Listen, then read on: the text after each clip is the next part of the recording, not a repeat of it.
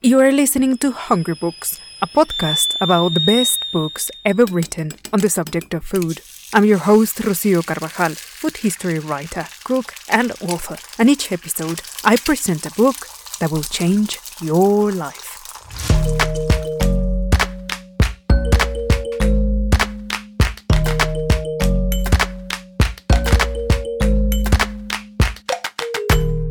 Hungry Books.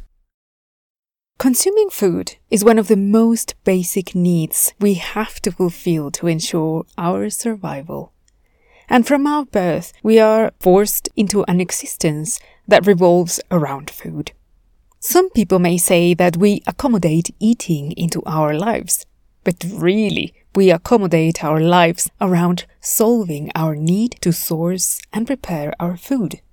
Ironically, this dependence of us to satisfy every day the bodily need to eat might be the reason why food was for centuries considered as not enough complex subject or elevated enough to be addressed from the heights of intellectual disciplines. We know now that food plays a big social, cultural, economic, and even political role in our lives, but it wasn't always this way. The rise of food studies started as a sort of counter-revolution from within the humanities and social disciplines, who finally turned their attention towards the human experience, the social constructs of meanings and relationships that we create around food, and realized that our sensory perception is profoundly linked to all these aspects. The book featured in this episode is Making Sense of Taste, Food and Philosophy, which is now considered a classic and was written by Caroline Kors Meyer, who changed the convention of not writing about taste in the classical way that philosophy does, that is, by focusing on the cultural aspects of what class, gender, ideology, etc. defined as taste, as a value. She actually goes on to make philosophy about the way we create meaning with the information we get when we consume food. Now, I am aware that we seldom put philosophy and food in the same sentence, but think of this book as an exercise in exploring how our ideas about the world, reality, and our own existence begin with the way we physically experience the world. Because our senses are indeed the strongest connection that we have with this wonderful world that we live in. So have at hand something to tingle your taste buds, and on with the show.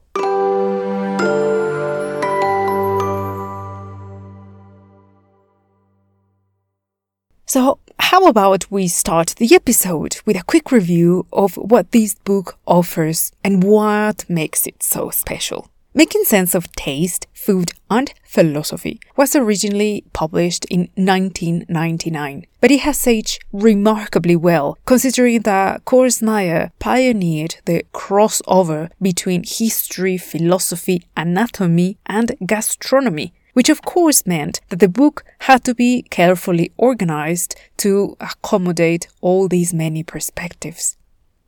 She begins by exploring the earliest concepts about the body that emerged in the Western cultures, which takes us back all the way to ancient Greece, when thinkers became intrigued by the way the senses work. But, fascinated as they were by the human body, they considered its functions as mechanical and almost involuntary. So, figures like Plato and Aristotle dismissed almost completely the body and its needs as inferior subjects of study. So pretty much that's when it all started downhill for the study of the senses. Later on, we are introduced to the creation of the concept of aesthetics, which was invented during the period known as the Enlightenment in the 18th century, which occurred in different parts of Europe, namely in France. This movement came up with the idea of quote-unquote taste as a way to categorize the way we value things, creations, and experiences, and they considered tasteful, all those things that in their eyes and values were beautiful, virtuous, and aspirational. On the other hand, discussions about the nature and purpose of the senses in our body have also been at the center of passionate discussions about the dangers they pose. Dangers, you wonder?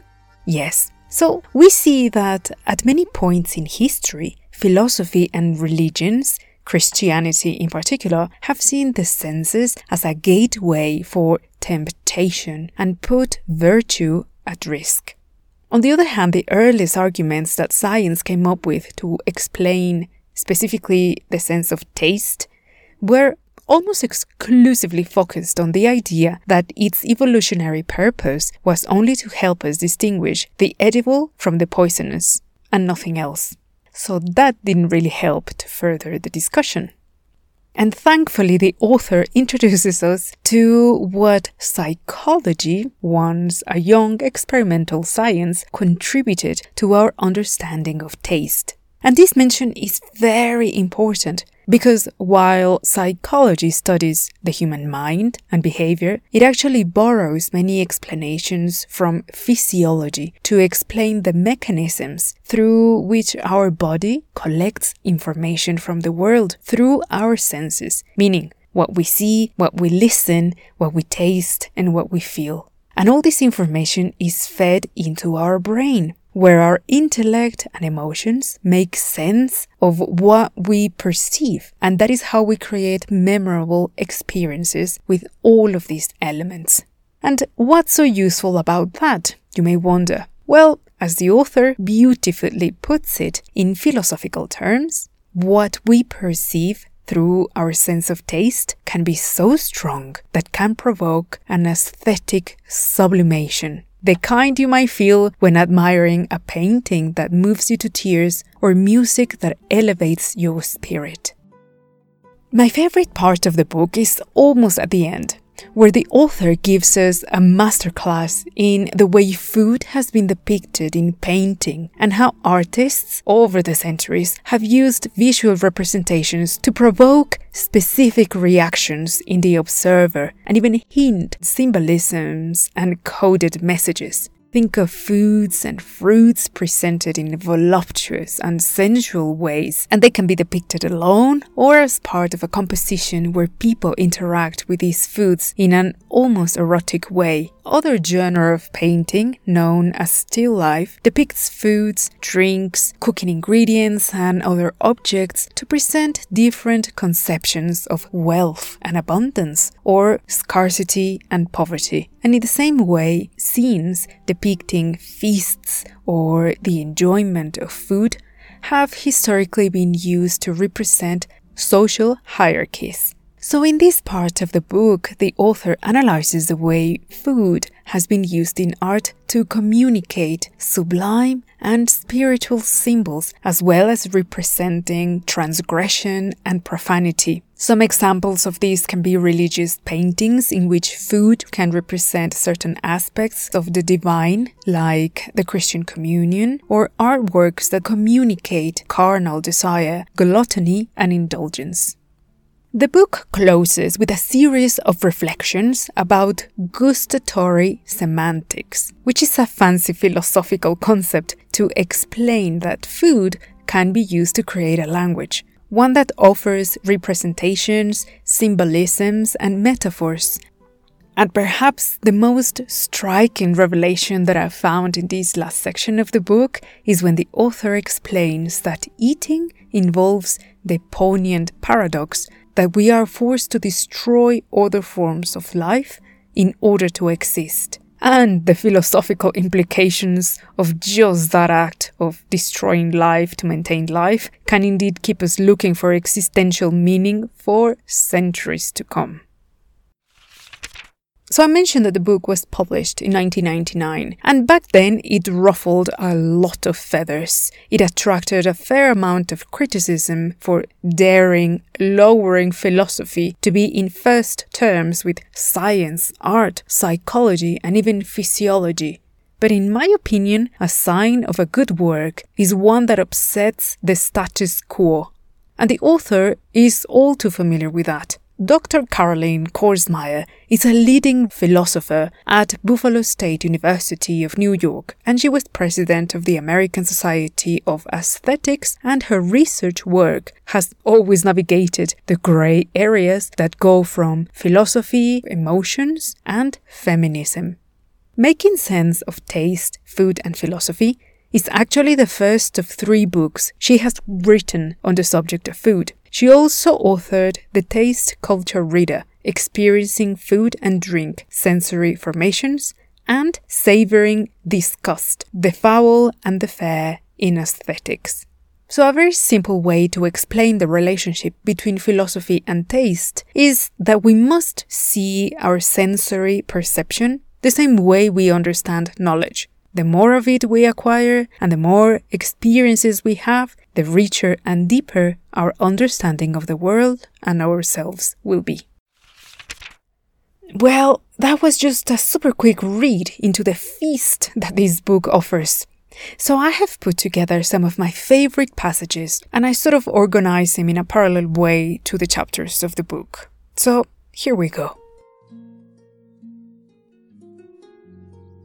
For many of us, the first introduction to philosophy in the Western world came with the study of ancient Greek thinkers. And I don't know about you, but my high school memories are a bit hazy. It really took me more than 10 years to go back to philosophy when I was in college. The book introduces us to the views of Aristotle and Plato, who seem to be at the root of our biased opinion about the senses. Because for them, it seemed almost a tragedy that our minds were oppressed by the distracting needs of our bodies. And to give them some credit, the Greeks were very intense folk, and they spent huge amounts of time wondering about the reason of our existence and attempting to explain the purpose and meaning of life, coming up with elaborate and often weird but imaginative answers to explain how our bodies work. Aristotle and Plato were pretty obsessed with making a distinction between the body parts they deemed as superior to others. For example, they excluded the head from the rest of the body as they allocated the ability of reasoning and thinking within the head. Therefore, it was more important than the rest. And for Plato specifically, he saw life as an ongoing battle to transcend the tyranny of the body in order to free our intellect. Or as he put it, a philosopher must not be concerned with neither food, nor drink, nor sex. You can see how problematic and hard it is to follow these principles. Actually, that just reminded me of a radical group of Greek philosophers, which are not mentioned in the book, but they're oddly relevant. So these were the Pythagoreans, and they believed that the body and soul functioned together. And they were the ones who coined the concept of healthy mind in healthy body. They refused to eating meat because of the violent means to obtain it.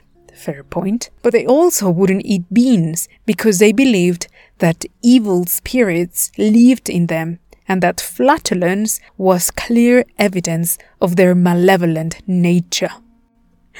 The point is that the Greek school of thought gave us many gifts, but also ruined our relationship with our bodies for centuries to come, because it took us thousands of years to fully understand and study our senses without this bias of what is important and what is not.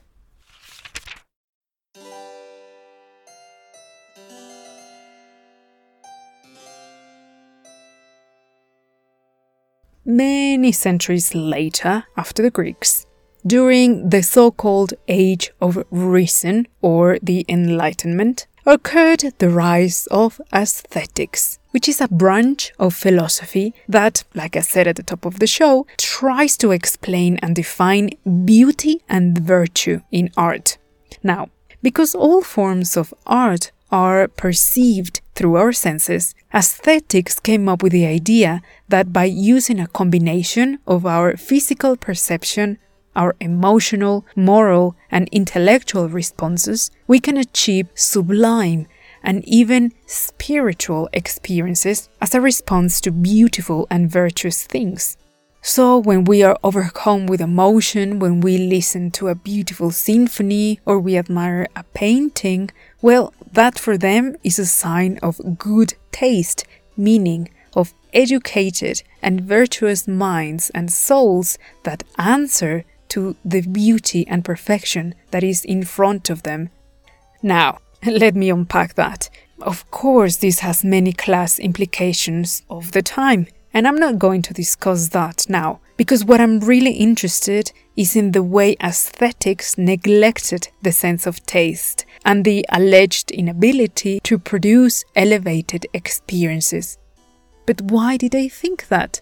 The author uses the example of how Kant, a German philosopher of the 18th century, was very tortured trying to settle the debate about whether taste, as a conceptual category, is a rational function of the mind. That is, that we decide rationally that something is beautiful. Or he thought maybe it's a sentiment born from the experience of what we perceive with our bodies.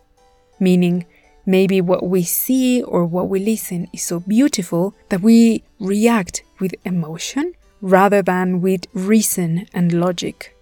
So Kant, like many of his contemporaries, carried on the Greek tradition of considering beauty and virtue as something pure and untouched, unspoiled, and that only truly virtuous people are able to appreciate these values, which is complete nonsense because, for starters, there isn't a universal consensus across cultures about what defines beauty or virtue.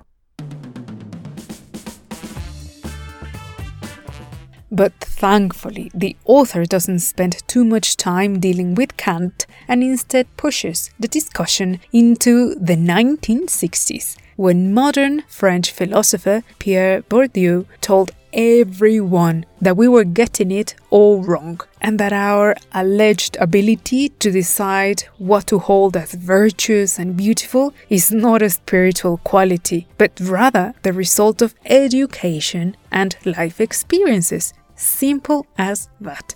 Meaning that what we consider individually as tasteful or distasteful is actually defined by our social background, ideologies, and rather shockingly, by the advertisement industry.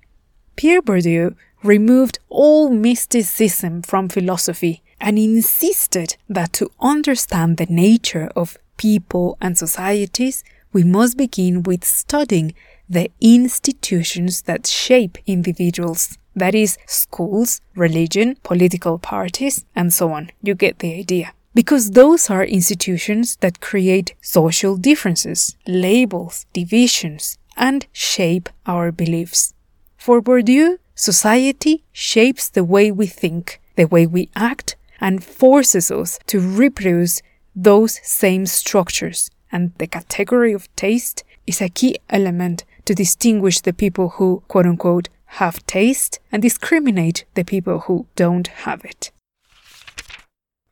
One of the things that I found really useful in this book is how the author invites us to reach out to other disciplines and areas of knowledge to support our arguments, or even just to question if our assumptions about certain things might be the wrong ones. I think too often we become trapped in silos, working, reading, and talking to people in our same sector, and we miss out the chance to enrich our perspectives by listening to what others have to say. And if you think of it, history is full of examples of brilliant people, underdogs, transgressors, dropouts and career changers who went on to do amazing things once they stepped out of their comfort zone. And that is certainly the case of Jean-Antelme Briand-Savarin.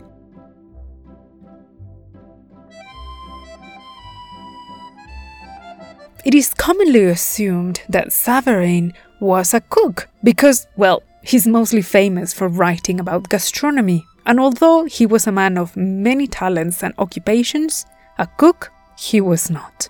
Jean-Antelme was born in 1755 and was said to follow the family tradition to become a lawyer. And not only he studied law, he also read chemistry, medicine, spoke 5 languages including Latin and Greek, and played the violin. He actually went on to have a political career, and rather shockingly, he was a fervent supporter of the capital punishment.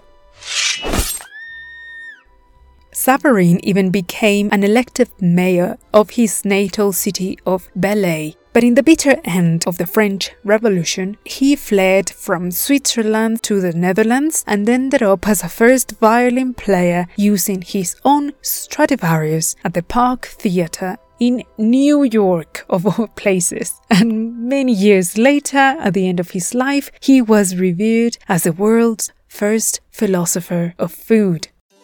But how did this happen? Well, let's see.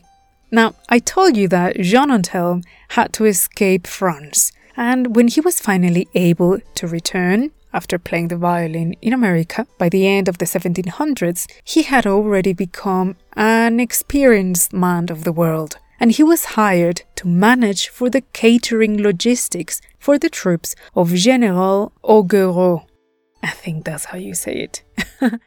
Who had supported the French Revolution, and afterwards Savarin was appointed for life as head of the Court of Criminal Justice in Versailles. In 1808, Napoleon named Savarin Chevalier de l'Empire for his services to the nation. At the age of 70, Jean Antelme published a book that took him decades to write and was entirely financed by himself. The title? Well, Physiologie de goût aux méditations de gastronomie transcendante, ouvrage théorique, historique et à l'ordre du jour dédié aux gastronomes parisiens par un professeur membre de plusieurs sociétés littéraires et savantes. Or in plain English, The Philosophy of Taste, or Meditations on Transcendental Gastronomy, a theoretical, contemporary and historical work dedicated to Parisian gastronomes by a professor, member of several literary and scholarly societies. Savarin's book contains every argument possible to create the foundation of gastronomy and the culinary practice as art. After all, he was a lawyer and a bon vivant of very expensive tastes, and he was very, very, very French, of course. Jean Antelme wrote this book precisely during the height of the aesthetic discussions about taste that I told you earlier during the Enlightenment. But unlike hardcore thinkers like Kant, Savarin was surprisingly pragmatic about taste, because he insisted that anyone, not only rich people, could be educated into expanding and learning about taste, and that it was ridiculous to think that virtuous people are born with the natural ability to navigate towards beauty and sophistication. He insisted on the need to educate everyone, give the equal chance to access intellectual skills and sensory experiences in order to be able to differentiate between what is ordinary and what is extraordinary. Now, for us, this might seem as obvious thinking, but back then, this was rather revolutionary, because what he was actually saying is that taste was not defined by what a king or an upper-class chef would say, but rather by the quality of the ingredients and the skills to make the most of them. This book is a declaration of war against aristocracy.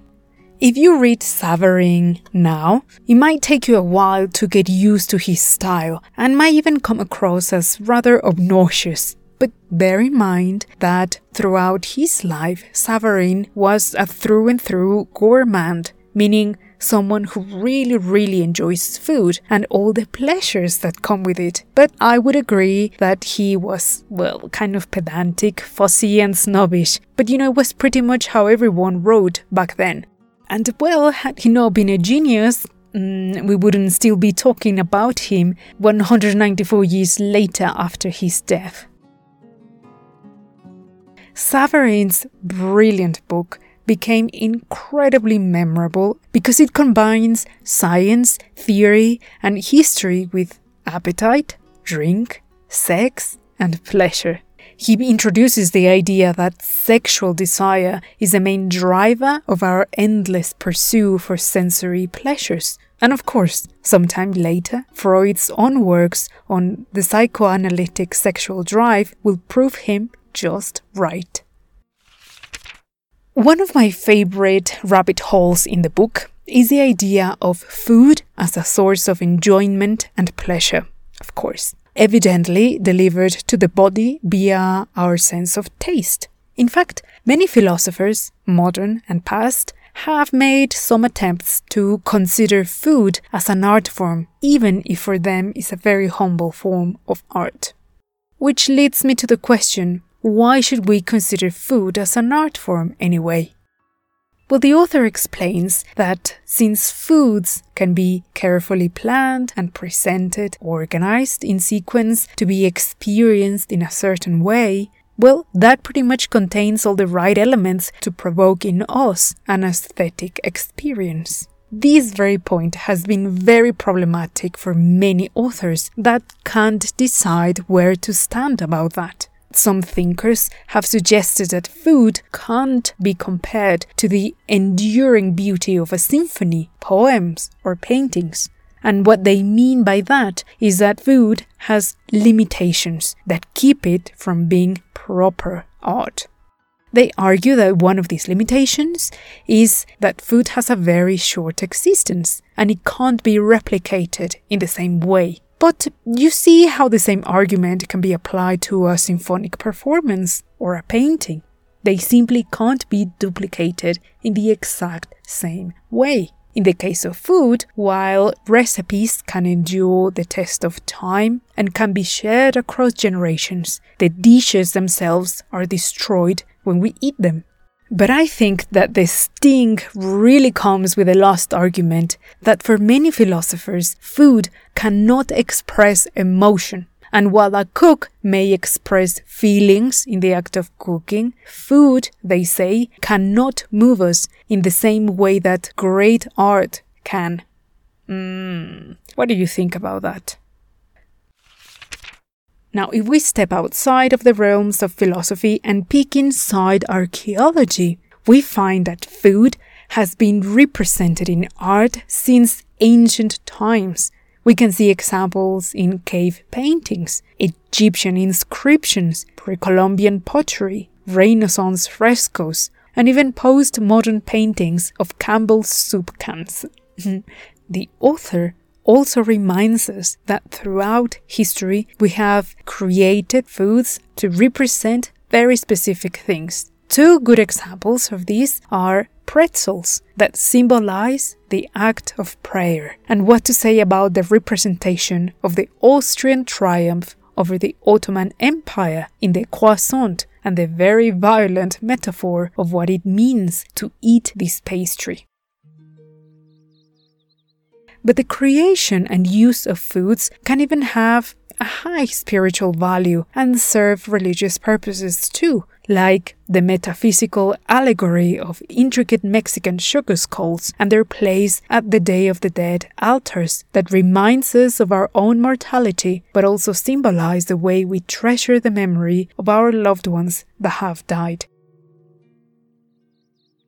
What this shows is that food can be actually incredibly more complex than art itself, because food can carry many messages that we can perceive and experience in a simultaneous way through our different senses, and it all culminates in a communion when we consume all these edible symbols. Food is a perfect conduit to express and signal many meanings, and is no surprise to also see food represented in literature, where food is used as a metaphor to express the desires of the characters in a story. And the author points us to folk tales. Think of Beowulf and how Grendel and his mother kill and literally eat Englishmen out of despite and revenge, or how Snow White is poisoned with an apple by her stepmother to force her disappearance. In some other cases in literature, food can also represent what it is desired as much as what it is forbidden, and the act of eating becomes the ultimate transgression. In theatre, food has also been used to represent cultural divides and hierarchies. Think of Shakespeare's Merchant of Venice, when Shylock expresses his offense to Bassanio's insults by saying, "I will buy with you, see with you, talk with you, but I will not eat with you, drink with you, and I will not pray with you." I read this book 15 years after it was first published, and I still find myself thinking about it simply because I still very much find it deeply valuable. And what I've tried to present here for you is really a series of snapshots to illustrate just a few of the many ways in which philosophy, and this book in particular, can help us think in different directions, see ourselves, our bodies, and our senses under a different light. Now, let me give you my 5 reasons why I think you should read this book. Number 1.